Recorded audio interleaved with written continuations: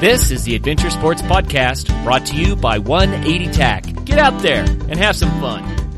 Episode number 234, Matt and Julie Urbanski, world adventurers, thru hikers, ultra runners.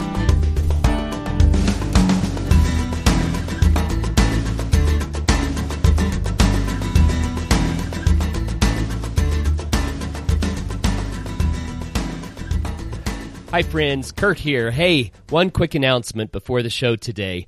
This week, Outdoor Retailer is taking place in Salt Lake City, Utah, and Travis and I are going to be there covering the show for you.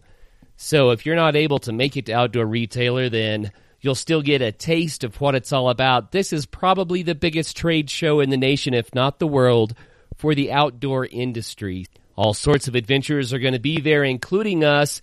If you are going to Outdoor Retailer, jump on our website, click the Contact Us button, tell us how to reach you.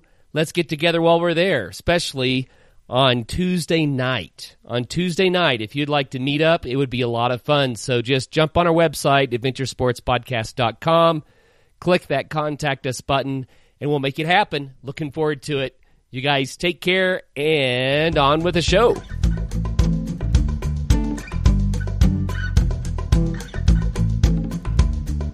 Hello and welcome to the Adventure Sports Podcast. Man, do I have a fun show for you today. I have Matt and Julie Urbanski on the line. And Matt and Julie, wow, they live such an adventurous lifestyle. They've done thru hiking, they do ultra-distance running, and they've been doing adventure travel with their brand new son, Pavo. It's just an amazing lifestyle that they've set up for themselves, and I want to go into a lot more detail about that. Matt and Julie, welcome to the program. Thank you. Thanks. Good to be here. Thanks, Curtis. Well, I'm excited to have you here because, you know, the approach to life that you've chosen that affords you all of these experiences, life-enriching experiences, and now adding your son into the mix and continuing on with that, I think it's a beautiful thing that you're doing. So why don't you take a moment and just fill in all of the gaps that I left there about how you two got started with your adventures and your running and your travel and how you've built a lifestyle around that. Sure. I mean, it's really been a thing that we've both done our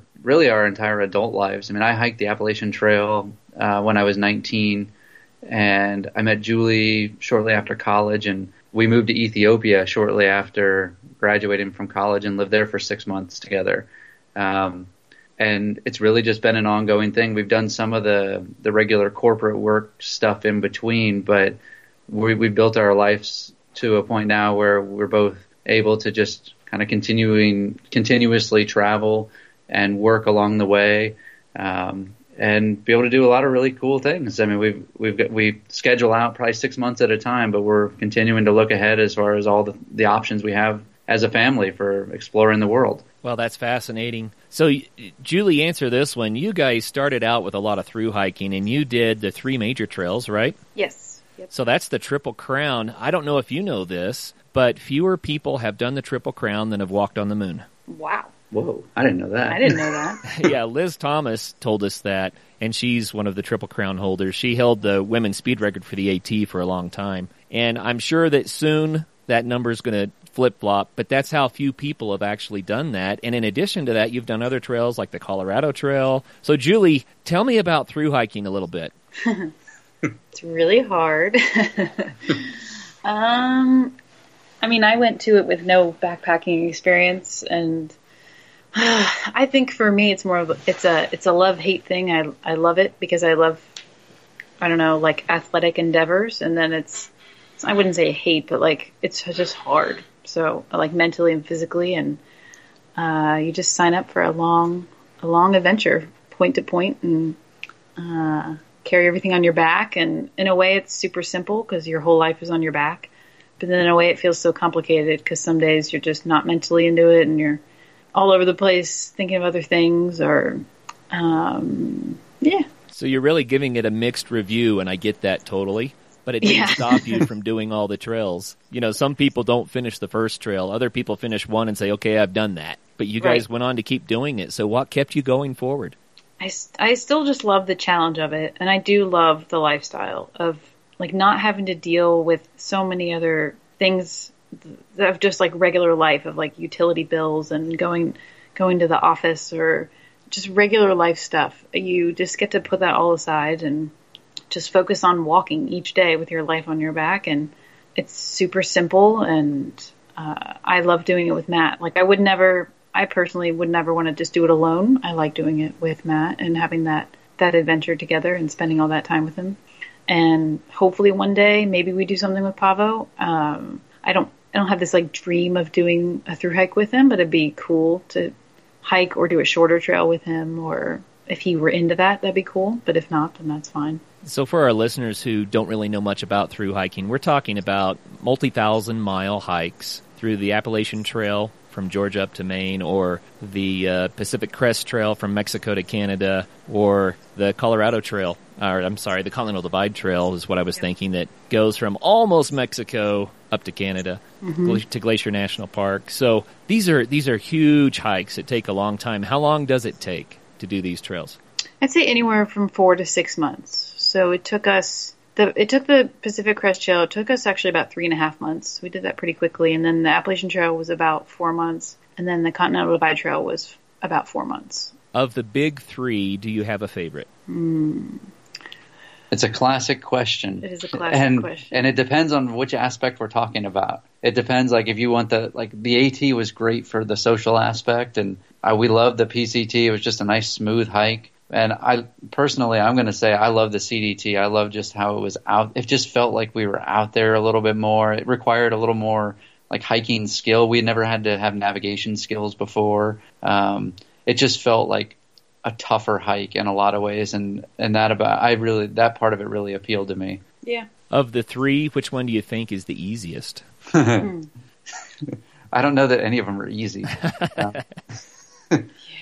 It depends. It like the AT is easier in the sense that you have access to people and roads and restaurants and food really frequently, but it's really tough because they don't do as many switchbacks and it's a rockier trail in a lot of respects. Whereas like the PC, and it's a wet trail. Yeah, we got rained on a ton. We got rained on almost 2/3 of our time. Yeah. Whereas Pacific PCT, we got rained on 5 days out of 109. So wow. It was like no rain. And it's a nice smooth trail. At least when we hiked it in 2007, the switchbacks and a nice dirt path the majority of the way. So it was like easier walking, but yet there wasn't as much town access. So I guess it depends on what aspect is the challenging part for each individual person. But I guess I would say that the CDT is definitely not the easiest of the three. Mm-hmm. It's either the AT or the PCT from our experience.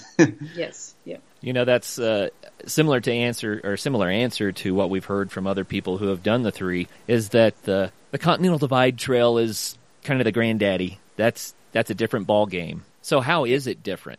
Well, it definitely takes more skill. Like, you actually need navigation skills, GPS skills, just more patience. It's not completely finished, so you just have like a wide open piece of land, and you just have to find which way to go according to maps and GPS points. And there's not just a defined path the whole way, which was definitely hard getting used to. We were terrible at it at first. We would get lost, and we would get so frustrated. We love the outdoors, but we're more like the athletic endurance athlete. Like, I think that's like more part of our personality. And so with the AT and the PCT, we never even had a map. We just followed the trail and had a guide, like the basic little data book. Whereas we got on the CDT and it was like, we went the wrong way. We'd be a mile or two out the wrong way before we'd realize it. And so it took us a long time to like get in our groove and actually have a good system for using the GPS or using the maps and staying on, going in the right direction at least. It's also the longest trail. Yeah, 3,000. And you have to juggle the seasons a lot more. Like, you have a way shorter window to hike given Colorado, because you have to wait for the snow to melt in Colorado, but then can't go in there too late because there's fires if it's too dry. So it's like this huge juggling act of the right timing for each state. And you want to finish in time before snow and glacier, and then there's grizzly bears. Oh my gosh, it just keeps going. Yeah. Well, the Continental Divide Trail is interesting in that it brings a lot more, I think, true outdoor skills up to the surface. I mean, if you don't have those skills, it's going to be a bigger challenge. That's what I hear you saying. Yeah, and just more patience, and it's like the PhD of of through hiking. For me, it was. Is that piled higher and deeper? Is that what that stands for? Yeah. Well said. Well, it is a delightful trail, and obviously I'm from Colorado. I've hiked sections of it, and I really enjoy it. And one thing that I've noted about through hiking in Colorado is you have to be spot on with your maps and your location and know where you are, even if you're not trying to do the CDT. Sometimes you choose a trail and you think it's going to take you where you want to go, and you shouldn't trust the trail too much. You better pay attention to your navigation. So it might lead you down the Primrose Path to a completely different place. Even just the time of day in Colorado with thunderstorms, it's just, it was so stressful every day to try and beat the thunderstorms or be on the right ridge or not be too exposed. Like if you knew you had like a 10-mile, section of exposure, you're like, am I going to do that at 1 p.m. in the afternoon? I don't know. Well, I've certainly had days when you can be well above tree line, all day long and everything's fine. But that is not generally the case. I would say more days than not, you really have to be careful about the lightning storms. Absolutely, yeah. Yeah, no doubt about it. So you are both in excellent condition, ultra-distant runners, that sort of thing. How did the elevation, the altitude impact you on the CDT? I would say we adjust pretty well. I don't really get affected unless it's above, I think like 12.5 is kind of my threshold for when I start feeling it. But I will say that while it was a kind of a gradual increase in elevation, making our way from New Mexico up to Colorado, we ended up having to jump around. Like there were fires in the San Juans in 2013 when we hiked it, so we had to skip a section of Colorado, and then we came back from Glacier after we finished in Canada, back and hiked the section in Colorado that we had to skip because it was on fire. And when we went from Glacier back to the San Juans, we got our butts kicked. Oh, that was It really was hard. Like we went up into the San Juans just right from, what was that, Wolf Creek Pass? Mm-hmm. And it was tough. Like that, because I think it wasn't gradual and we had heavy packs. I mean, that section was hard. Yeah, that was hard. Yeah, I don't doubt it. It does help a lot when you can ease into it. Just flying into Colorado and trying to take on the peaks is tough. I've done it when I didn't live here, and it is a butt kicker, no doubt about it. No doubt about it. Well, congratulations, you guys. Doing those hikes is awesome. You also added on the Colorado Trail, which goes from Denver to Durango. Mm-hmm. What was that like? That was probably my favorite trail so far, in the sense that it was short. It only took us 3 weeks. I loved the little towns along the way. We had beautiful weather. Like we had, I think, one day where we were worried about lightning, but we had this amazing string of weather in late August, early September, where it was just fantastic. And there was snow 3 days after we finished, so we finished in the nick of time. And I loved that trail. I would recommend that to anybody who wants a shorter trail, but still a through hike, like a real point to point, where you have a defined, yes, this is a through hike.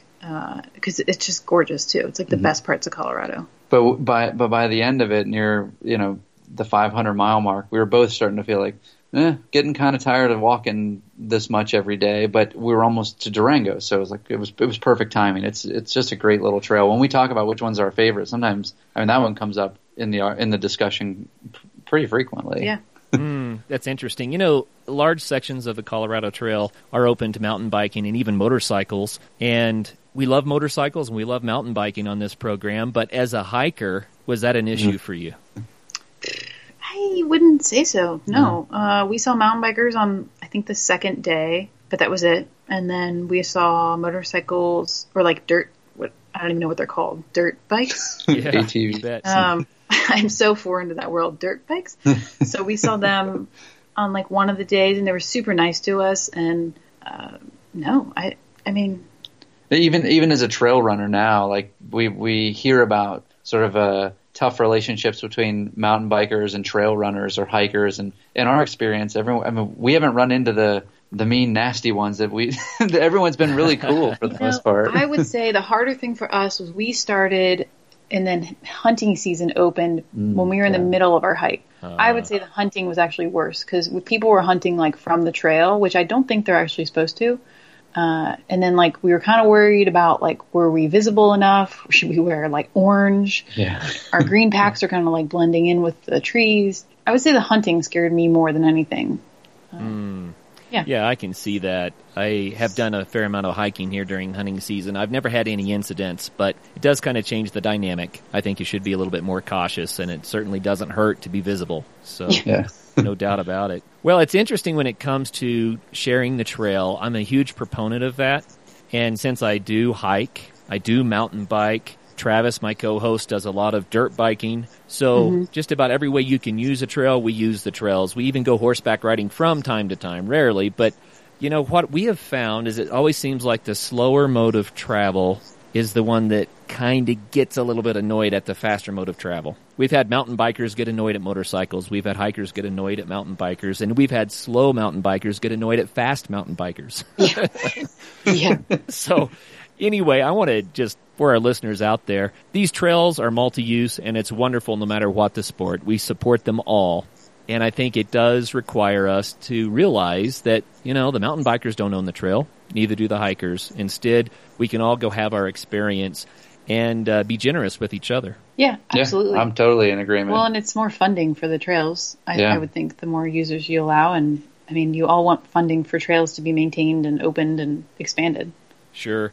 Travis told a funny story the other day of a mountain biker getting very angry at him because he was on a motorcycle, even though he mountain bikes too. But the kicker was that the trail that they were on was built by a motorcycle club for dirt bike riding.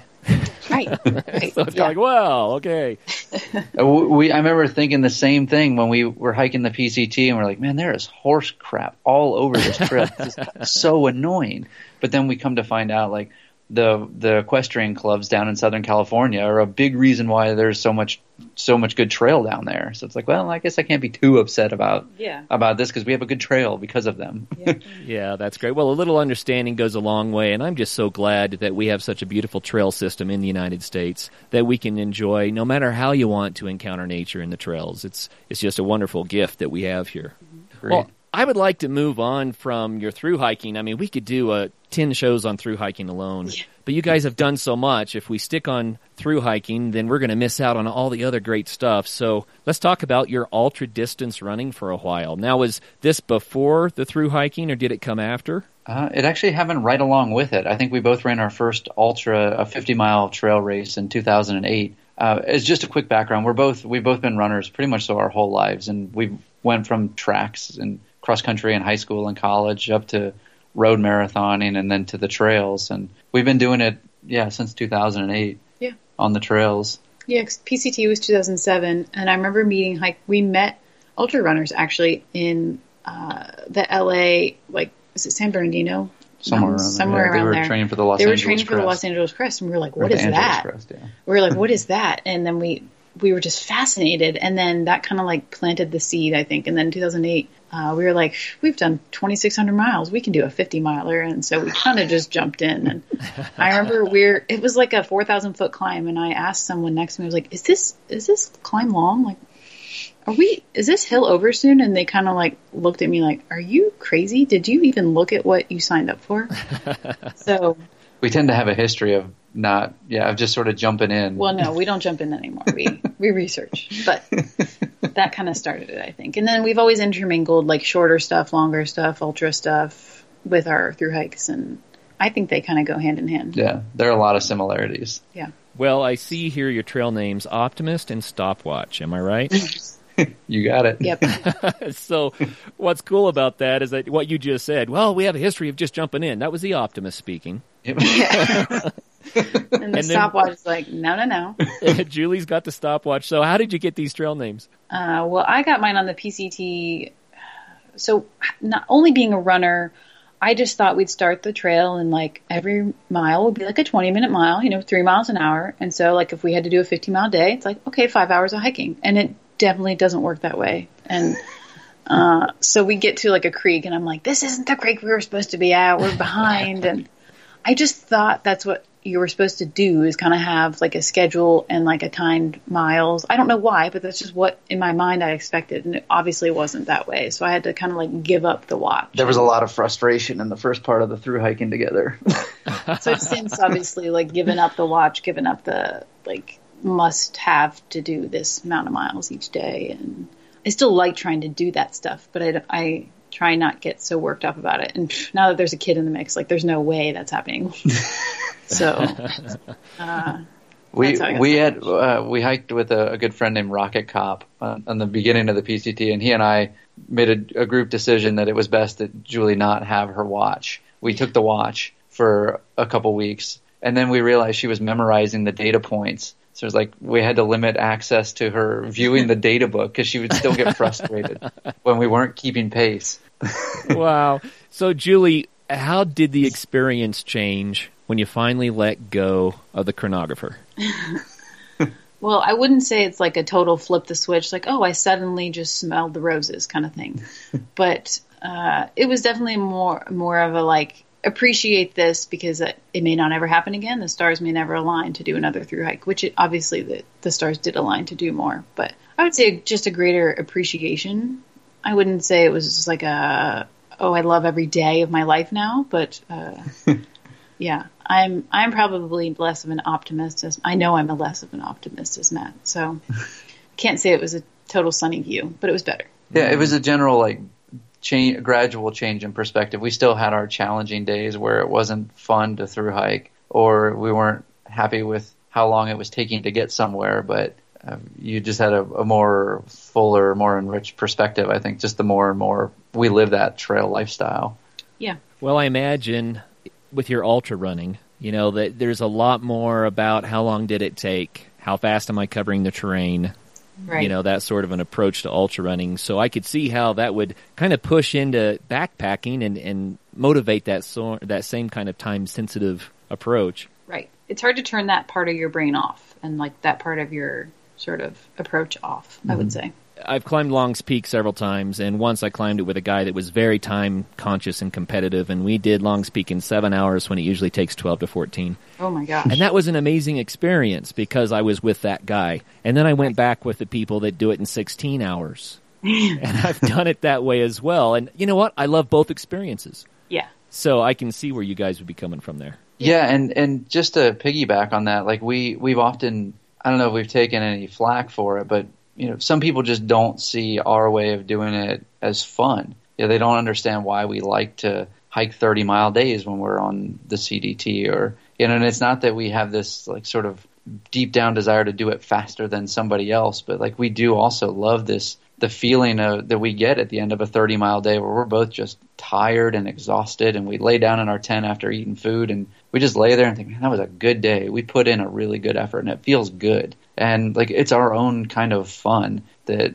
not everyone understands, but like you said, you can enjoy it for what it is, doing it in 7 hours, or you can enjoy it in 16. It's the same thing. I mean, whether we're hiking all day or if we're doing a more leisurely pace, I mean, we've had great experiences either way. So that's Optimus speaking again. So how did you get that trail name?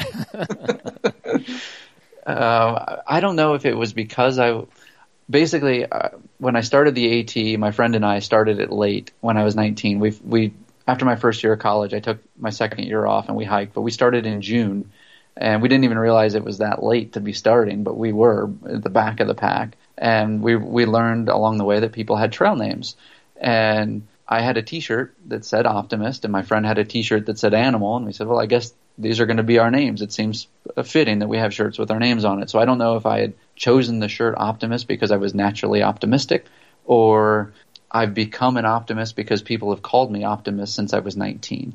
But it seems pretty fitting at this point. So whether I adapted it because it was my name or because either way, I had a shirt that said Optimist. So it wasn't a great story, but it seems to fit who I am now. At least it feels like it. Well, Julie, I want to ask you this question about Matt. See if I can get you guys in trouble here. You have adopted a lifestyle that's unique. You're traveling the world now with your son, and you've done all of these ultra-distance runs. You are Triple Crown holders. And I'm just going to say it this way, to dive into this lifestyle, there are a lot of challenges, and I would think a lot of scary moments, a lot of risk, at least perceived from the outside looking in. I think a lot of people would say, that's kind of risky, isn't it? So, Julie, how much does Matt's optimism come into play here? He is a really great salesman. He's a fantastic salesman and very persuasive.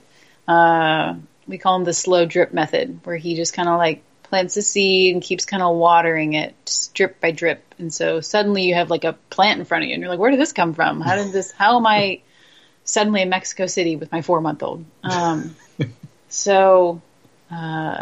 No, it's definitely got challenges because he is so optimistic, but his personality, it's just so persuasive. It's like, how did I agree to this? And, when you're in the middle of it, when I was like in the middle of New Mexico, among cow fields looking for where to go, I'm like, how did I ever sign up for this? So it has its challenges, but then sometimes when I'm in the middle of the challenge, I think like, well, what would I really rather be doing? Would I really rather be like in an office or in just kind of like not a typical lifestyle, but in my normal like routine? Would I really rather be doing that? And I usually don't say yes. If I really am honest with myself, I don't say yes. Or thinking about raising Pavo, like, would I really rather just be in one place all the time and not be exposing him to all this stuff, or not, trying this with my family? And I don't really think so. I'd rather, and honestly, as like raising kids is going to be hard no matter what. So if it's just a little bit harder with traveling, then so be it. It's not like a question of whether it's easy raising them at home and then it's hard raising them abroad. Like, it's hard no matter what. So you might as well just do it all and then have that life experience too at the same time of being hard. Yeah, no doubt. I really do believe that when it comes to adventure, can do, will do. And yeah.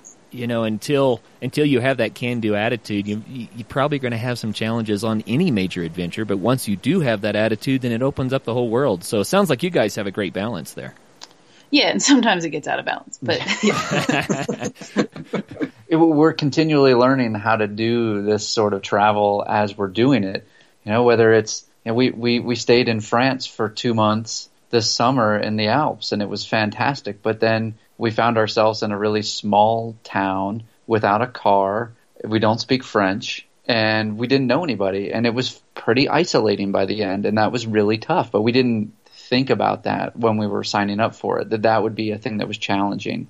Or recently, we've been visiting lots of friends on the west coast of the U.S. in Seattle and in San Francisco, and everyone invites us to stay, but we didn't realize before we did this how tiring it can be to be sort of like always on with people, not having our own space. So like as we're learning these things, we think, okay, well, for the next time, how do we do it better so that we don't encounter some of these same challenges? And it's part of why I think we even why we kept through hiking. We get to the end of a trail in the last week and we think, man, if we were to do another one, not saying we would do another one, but if we did, how would we do it differently?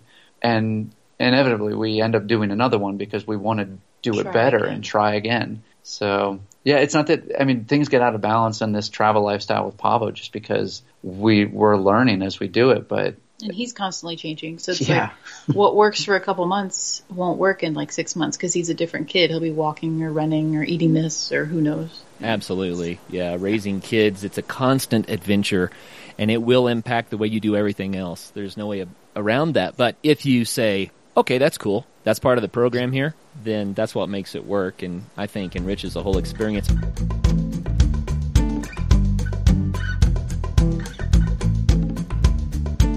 Bentgate Mountaineering, located in Golden, Colorado, has been outfitting backcountry travelers for the last 20 years. Winter is in full swing, and it's prime time to check out the latest in alpine touring, telemark, NTN, and split boarding gear. Bentgate carries the premier brands including Black Crows, DPS, Dynafit, G3, Icelandic, K2, Rocky Mountain Underground, Rosignol, Solomon, Volley, Never Summer, and Jones. With more people in the backcountry than ever, it's crucial to be prepared. Bentgate has the latest in avalanche safety gear from beacons to airbags. Come in and they will set you up with the proper gear and point you in the right direction to educate yourself on snow safety. If you don't own the gear, Bentgate offers a full range of rental and demo equipment, including the latest skis, boots, split boards, beacons, shovels, and probes. Bentgate also hosts free demo ski days at local resorts to give you a hands-on opportunity to ride the latest gear. Be sure to check bentgate.com for their full product selection as well as updates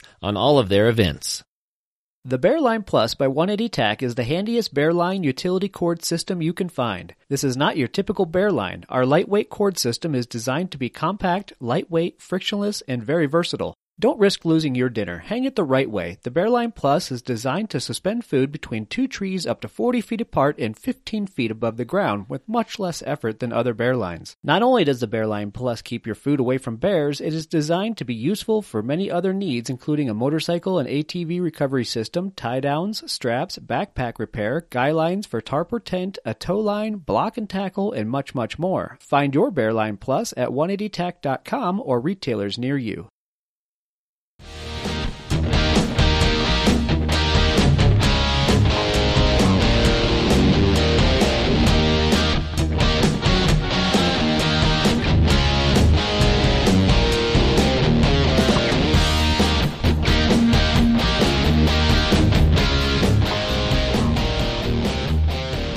I want to jump on your website. By the way, for our listeners, irbyville.com. It is so cram-packed with wonderful stories and pictures and a lot of other resources that it's just a great place to spend a weekend morning. You know, if you want to just kind of soak up what this lifestyle is all about, go to irbyville.com. That's URBYVILLE.com. But on irbyville.com, you have a page here that says values. I want to read these off because I love this. And let's see, the first one here is caring. Whatever the job, give it full attention and effort. Next is discipline. It's not always easy, but it's worth it.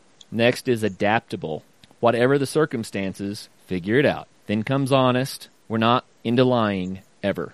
Connect. Relationships make life better exponentially. And emotion. It is so good to feel, smile, love, cry, soak it all in. I love those. How much do those values help you on your through hikes, on your ultra distance running, on your world travels with a young child?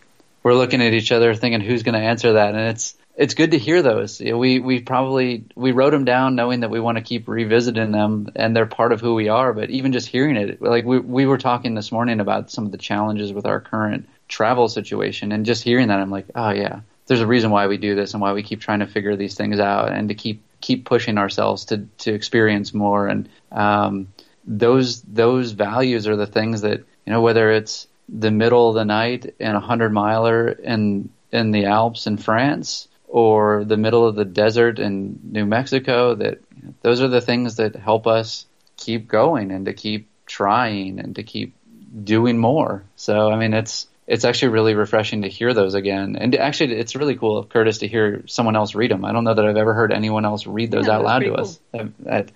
But those are the things that are important to us, and keeping those are probably, actually now it ties back into your question about balance. I mean, as long as we keep those values in mind, it's way easier to, something like hits us by surprise, it's easier to regain our balance if we just remember those things, those values. Julie, what do you think about that? I agree. Yeah, I mean, well said. I can't really say it better than that. It's really cool hearing them, and it makes me think, God, we should probably print those and have them actually like tattooed or printed somewhere, so I look at them way more often when I'm having my like rougher days, or the sleep deprivation of a kid is killing me still. Oh, so yeah. Pavo still gets up 2 to 3 times a night, so it's getting used to that has been a little tougher, but. Especially traveling, because you're like, you know, in your mind, you're thinking, would this be easier if I was just stable and maybe you would sleep? But you can't tell yourself that. You gotta, I don't know, just keep going. Yeah, it's tough, no doubt. My wife and I came up with some family values. We wrote them down on a sheet of paper early in our marriage, and we put them on the refrigerator or in the office, and it was just a reminder of why we do what we do, what really matters. And a lot of them were directly in line with the values that you've written here. Like, we didn't say honesty, we said integrity. Same thing. You know? Exactly. And instead of caring, we had generosity. So, but the point is, it guided us, and it gave us that, oh yeah, this is why we do what we do. And it really helps raising the kids too, just like you said. Yeah. It's the reminder of what really matters. So let's talk about the kid, Pavo. December 7th. Was that a year ago? Yeah, December 7th. So he's just over a year. Yeah. Wow. Congratulations. What is it like traveling the world with a 1-year-old or younger? You want to start? we just had to change our approach. I mean, and I don't think that it was even like a conscious decision. It was just like, well, we have different parameters with which we're working when we're traveling now and moving around. So things just changed a little bit. But it was fantastic. I would say, we had to change expectations, change pace. Like, everything is slower. We used to travel kind of hard in the sense that you'd get into a place, you'd get off the plane, maybe take a train or take a car or go to your hotel and then have to go figure out food. As you know, with kids, you can't push them that far. Like, they just cannot do it. Right. And so it's not fun either. So we've slowed our expectations and tried doing it such that, like, we only take direct flights, or whenever we get to a place, we just find a hotel and, like, get our bearings and just try and get sleep right away, or slow it down and not try and go to 4 or 5 different places. Julie, I think a lot of couples give up travel when they have the first kid, at least in part. They put it on the shelf for a season, right? Yeah. And you've continued on. You're proving that it's doable. What advice would you have for those people? Yeah, I would say just slow it down. And, like, say, for instance, we went to Athens for a week, and typically you'd probably want to go to a different place every day, or 2 different, like, sightseeing things every day. And it's exhausting just as an adult. And so to think about doing that with a kid, we were like, no way. We're doing, like, 1 thing max per day, if that. And so I would say slow it down and try and stay in one place more than just, like, 1 day at a time. Like, we try and do a week at a time when we go to places, so that we feel like we really, like, have a chance to buy groceries, or not just eat out, because eating out with kids is not fun either. So we've definitely changed in that perspective, I would say. Well, why do you do it? Why do you travel? 1, because we can. We've built our lifestyle such that we can, with Matt coaching online. And 2, it is so incredibly rewarding. And with a kid, it's actually, Pavo is like the key to people's hearts. Like, people in Mexico loved him. Matt would wear him on his little front pack and look like a little proud peacock, just sticking his chest out so people could see Pavo. And they just love him. They loved him in Athens. They loved him in Romania. And it's just so cool to see people's eyes light up, or their smile. And people are just so much nicer with a baby. Well, that's cool. I never thought of that. We talk a lot on the show, or we've talked some on the show, about how riding a bicycle opens doors for strange reasons that I don't really fully understand. But if you're biking rather than hiking, somehow it legitimizes what you're doing, it seems. And people are so receptive to people on a bicycle. But what you're saying is the baby is doing that for you, and that's a cool idea. Absolutely. Oh, yeah. I remember walking down just a little, by a bunch of cafes in Athens, and a guy that you would never expect, like this guy probably in his mid-30s, sitting at a table by himself. He's like, hey, come on over here. And we walk up, and he just grabs Pavo's cheek. He's like, you're so cute. And he's just loving the kid. And we end up talking with the guy. It's that kind of stuff that just gives us way more personal connections wherever we go. So Pavo's been great for it. And we feel like we have this bigger idea of being like a global citizen, and raising our kid to think of himself more as a global citizen. And I think it needs to start from the beginning. Like, he sees the whole world as his home, and thankfully he has the ability, and we can take him to all these places. And I don't know, we just want it to be the normal for him to be able to go anywhere in the world and fit in and adapt. And he won't remember this trip, but at least this first part of it. And he flies free for the first 2 years. Yeah. So. Take advantage of that. Yeah. That's awesome. We could all benefit from more travel and understanding what it means to be a global citizen. I love that thought, and I love what you're doing. Some people would say young children need stability. So how would you answer that challenge? Well, the stability is in our family unit. He has his mom and his dad with him 24/7 every day. We're always there. That's what he knows. And he knows he has a little travel crib. He has the same crib everywhere we go. But otherwise, he's more adaptable than we are in a lot of situations. This is what he knows. And so I think that oftentimes it's the adults that crave the stability more than it is the kid. He's super social. He smiles at everybody, and put him on a playground. It doesn't matter if we're in Romania or Mexico City or San Francisco. He's crawling around looking to interact with the other kids. And I haven't seen any downside to what people traditionally or typically mean by stability. I mean, he's stable in that he has his mom and his dad with him all the time, which we're really happy about. Matt, that is so well said. Julie, go ahead.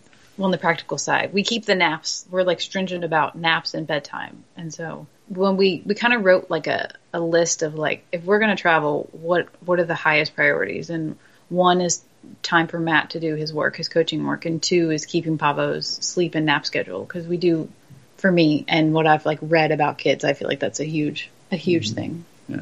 You know, I want to throw one other thing out there, and Matt, you alluded to this, but people do what they have to do. I totally get that, and everyone generally is doing the best they can. Most children these days don't get to be with mom or dad 24 hours a day. Right.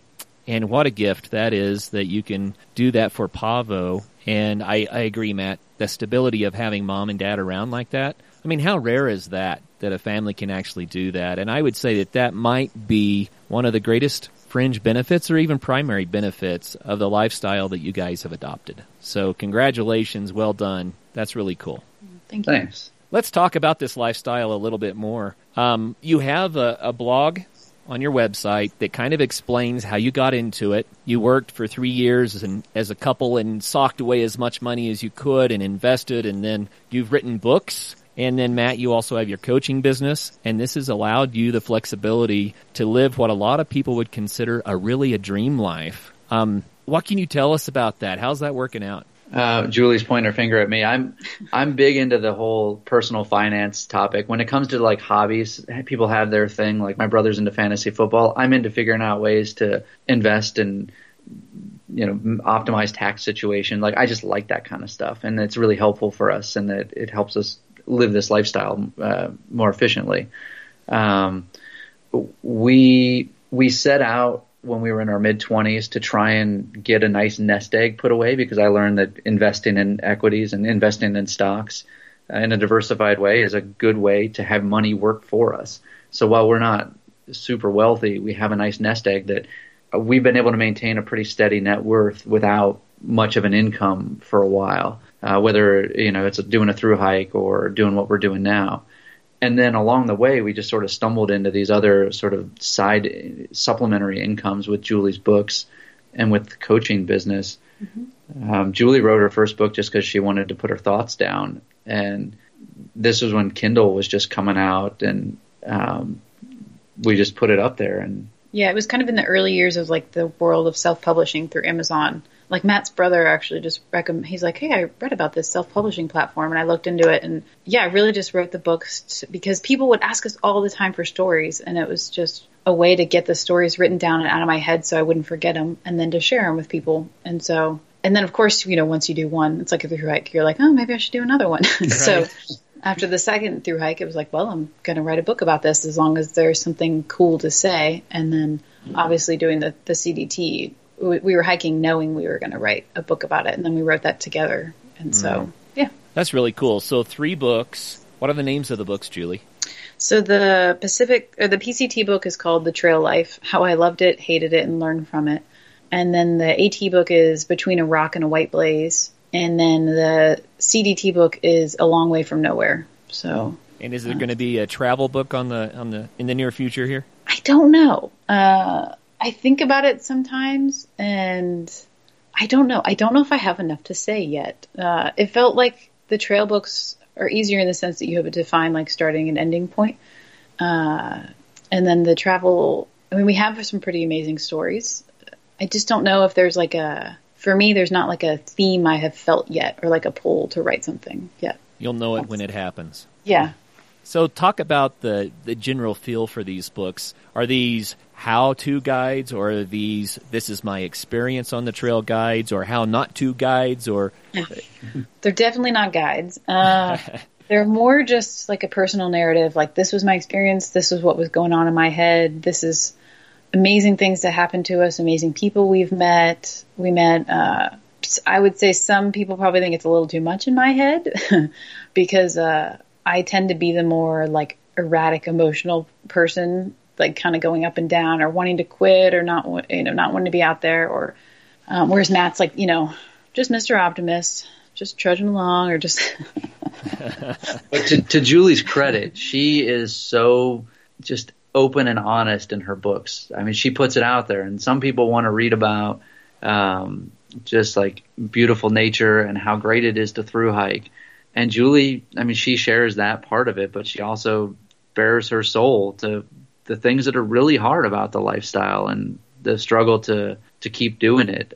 So I give her kudos for it, and a lot of people really connect with it. And yeah, it's been a cool thing. I mean, we're by no means, I mean, they're self-published books, and so we're not like professional writers, but we've connected with a lot of people. We have friends that we met through our books, through the books or through the website, and we now see them when we go visit when we're traveling. And it's been a really neat thing that was sort of it wasn't this like thing that we plotted out and walked. It wasn't like walking to Canada. It was just this thing that just sort of happened, it's been a really neat, enriching experience. Yeah. I don't think a person could do a through hike and remain the same person. In some ways, we have to be changed by such a big experience like that. And it sounds, Julie, like you've captured some of that in your books. Yeah, I would say so.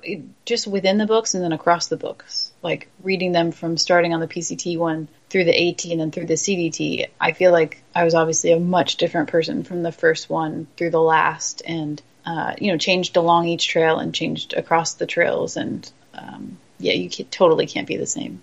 So Matt, was it worth it, the life changes that came out of these hikes? Oh, totally. I mean, we've both changed as people. I feel like we feel like we just keep becoming better individuals. We become better as a team. And life is good. We're happy, and there's just so many cool things to do and experience. And so, yeah. They just give you such new perspective, too. I mean, sometimes when we're traveling and it's hard, I'm like, at least we're inside, Like, at least it's not rain. I mean, we're not getting rained on. I mean, it's raining outside, but we're indoors. Or I am well fed. I am not hungry. Or there's access to a grocery store a mile away. So, or like there's still running water. I mean, the like basics of life are the basic necessities are met, and so even that just seems so much easier. It's like, well, at least it's not a thru hike. Yeah. So, well, I am going to read these books, Julie. I am excited to get through them, and I want to say thank you for being real. Matt says you were really honest about the experiences that you had. I think that's very valuable for the readers, so that's what appeals to me. I want to hear what your experience was. Oh, good. Well, thank you. I would love your feedback after you read them. You bet. We'll have to have you back on and just go over some more of the adventures and talk about the book some more. But Matt, I want to talk about your coaching. We haven't had a chance yet to explain to our listeners what that means. You're an RN in addition to all of this, right? I am, but it was a project that I did. I've never actually worked an hour as a nurse. I had hundreds of clinical hours for school, but I started this coaching business because I've been a runner my whole life, and I've always been the guy that like gives workouts for people and helps guide them. And so I started this business while I was in school, and it's grown and it's become this really cool thing that's actually re-inspired Julie and I in a lot of ways to keep pushing ourselves to be better runners, because we see how it's impacted these people that we're working with and how it's changed their lives as they become better runners. But yeah, so I'm only a nurse by because I passed the test, and I'll only be a nurse for probably a few years till my license expires. But that was a really valuable thing to know about. And I feel way more comfortable when we're out in the middle of some place where we are in the wilderness or we don't know the language to at least know kind of what's going on if there's a health issue. Well, I don't doubt that it helps you with your coaching too, and that's kind of why I threw that in there. But describe for us so we understand, who is your client when you're coaching? Who are the type of people that you help? Sure. It ranges anyone from 5K up through 100-mile race. Actually, I'm training someone for a 200-miler next summer. And it's mainly adults, individuals. I can do most of it online. So what I'll do is I'll write the training plan for a runner, tell them this is what to do for the next few weeks as we work towards your big goal of accomplishing X. And then the big part is I've basically become their running friend. I mean, anything that's running related, whether it's, what do I eat when I'm trying to run this 100 mile, my first 100 mile, or I'm trying to do Leadville, say it's my first 100. What do I eat, and how do I do all the steps? And so I'm their guy. Like I ended up developing really good relationships with all these people to where they're our friends now. And for example, I had 2 runners run the Berlin Marathon in September. Well, we were in Europe for the summer, so we just changed our travel plans to go to Berlin, and we met up with them there. And then another runner wanted to visit us over there for the summer, so we met up in Croatia for a week, and then went to Paris with them. And so basically, these people, like I help them become the runner they want to be based on my experiences and my knowledge of the sport, and in turn, we end up with new friends and all these new experiences. So it's been this. It was this thing we started just because I had time and I needed to do something else besides just go to school for nursing, and now it's this thing that really supports our lifestyle, and I can do it from anywhere as long as I have a Wi-Fi connection. Wow, I love that. So if people are interested in learning more about running and they think, man, I'm going to get a hold of Matt Urbanski here and have him get me started on the right foot, so to speak, how can they get in touch with you about that? We have a website right now. It's just urbanskicoaching.com, and that has our contact info and explains a little more about what I do and what it costs and what they get for what they pay. But yeah, I'd love to hear from anyone that has an interest, whether it's someone who's looking to do their first ultra or just to get started in the sport. You had 2 runners qualify for Boston this year, yeah, which was their A goal, like pie in the sky goal that they never thought they would do, and so they both qualified, which was pretty amazing. That's fantastic. I have not done a lot of running recently, but when I was younger, I did, and what I ran into were a lot of injuries. I overdid it. I didn't listen to my body the correct way, and I needed you, Matt, to guide me through that so that I could eventually become the runner I wanted to be. And to be really candid, the injuries were enough that I had to back off. I thought, you know what, if I'm going to hike, I've got to quit running. Right. Yeah. So that's where it ended up for me. So what advice would you have for people when they're trying to get started and ramp up and they're encountering those sort of challenges? It's I would say the biggest thing, besides having a coach that's actually there, like watching and helping, like, I mean, I'm paying attention to the signs of injury and making sure that we do things in a good order as far as how we ramp up the training and the different types of training. But if someone's doing it on their own, I think it's just it's almost like through hiking in the sense that you think of it more as of the long term. It's not about like how quickly can I do this. It's how can I make this my lifestyle? How can I be a runner? Like, I want to be a runner. What does that mean, and how do I do it? And it's more about just consistency. And so if you're doing too much to where you're getting yourself injured, you can't be consistent, and therefore you're not going to improve as a runner, and you're not going to be the runner you want to be. So I think it's more important to think about a steady approach and the longevity of just becoming an endurance athlete, as opposed to like, I have to do this workout, this one, like from some plan you find online. So your biggest hurdle with new clients, I would say, is letting them listen for the first few weeks, because it seems so boring. Like, this is all I'm doing is just a short, easy run, several times a week. And it's like, yes, because otherwise you will get injured if we just hop into like 5 by mile tempo or something like that. Yeah. So the biggest hurdle is starting slow enough, listening to your body right away and getting through that first hurdle of getting over initial injuries, I would say. Oh, that's really cool. What a neat resource. We have a lot of ultra runners that have been on the show, and a lot of our listeners are runners, and a lot of them probably want to be runners. And I think that by becoming a solid runner, it's going to equip you to do so many other adventures too. So I like what you're doing there, Matt. These people need you. Thanks, Curtis. It's a cool lifestyle, and yeah. Thanks for sharing that. Well, let's go back to the lifestyle. So we've talked about through hiking. We've talked about your ultra running a little bit. We've talked about the travel with a new young family, and it's so exciting. But you've built a lifestyle where you're not doing the 9 to 5. You're not reporting to a corporate office. You're not waiting for your vacation to go have fun. You're living it every day. And can you give a word of encouragement or advice on how people can work their lives into a parallel track? It's a big question. I can think of 2 main things. One of them, it's a similar advice when it comes to someone that wants to through hike. The biggest challenge is to just stop doing what you're doing and start the new thing that you want to do. That's almost harder than walking from Mexico to Canada in some ways, to just break from the normal way that you're doing things. So I think seeing that there are other ways and that it's actually accessible, you just have to basically like change the way inertia is taking you in your normal course so you can alter and go a different course. I would say that's one of the biggest things I could say. What else would you say, Julie? I don't know.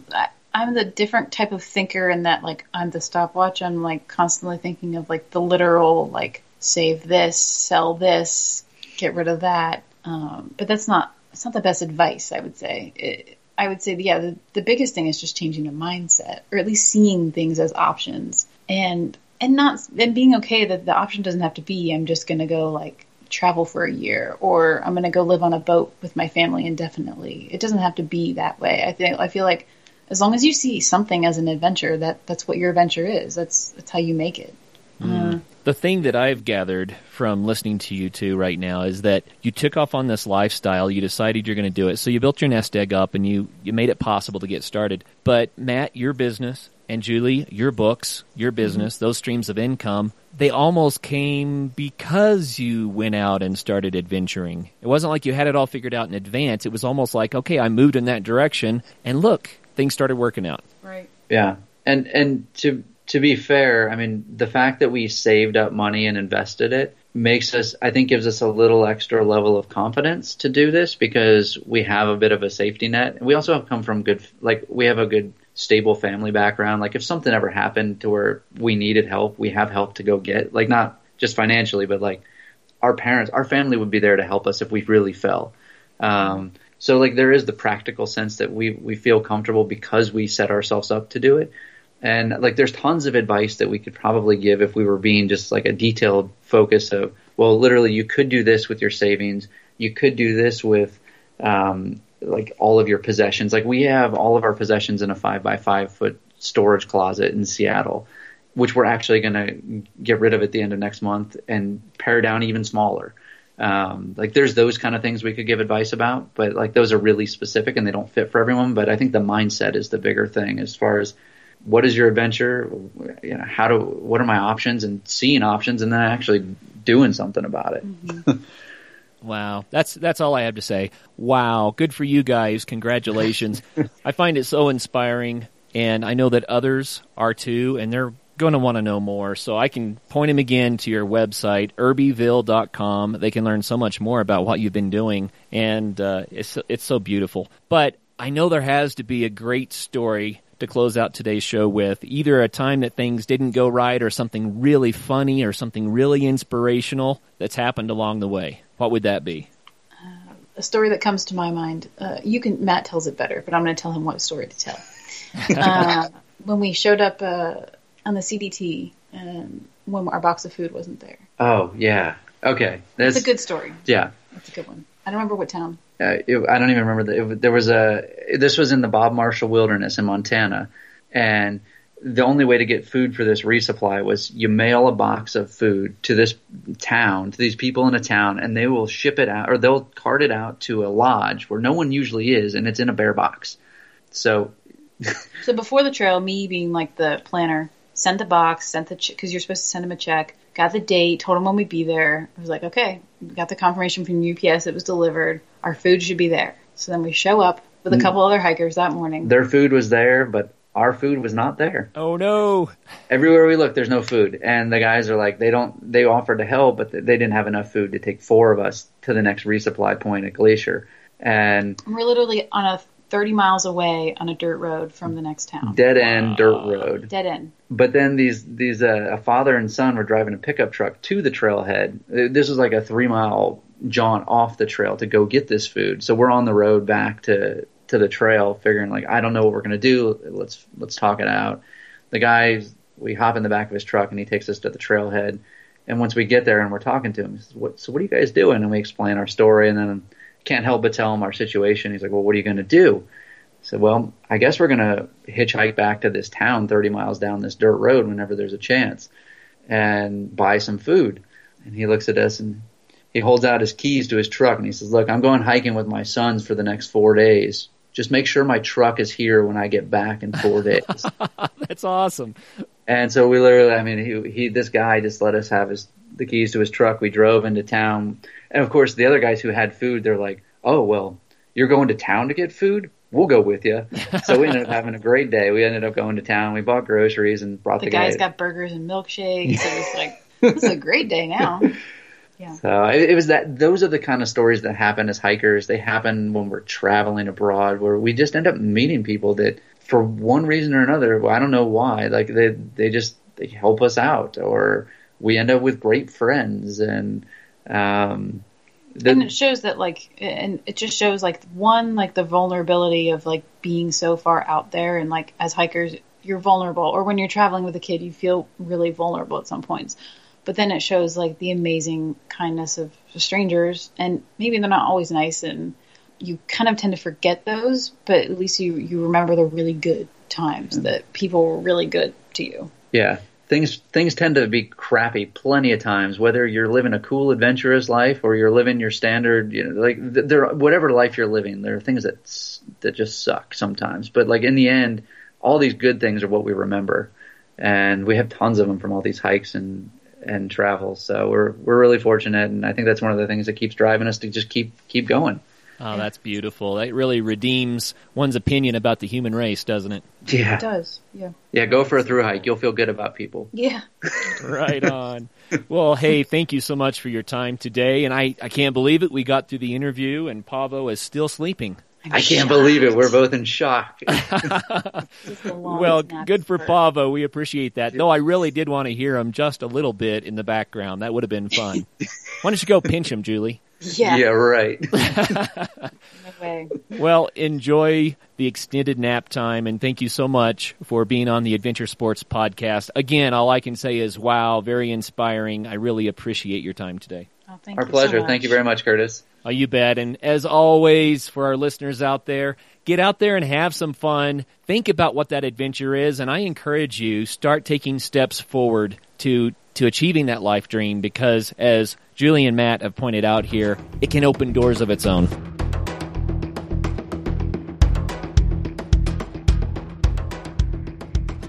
Hey, don't forget about the 180 Flame Personal Natural Fuel Backpacking Stove. You can find that at 180tac.com. Thanks for listening today. Hope to see you at Outdoor Retailer. Take care.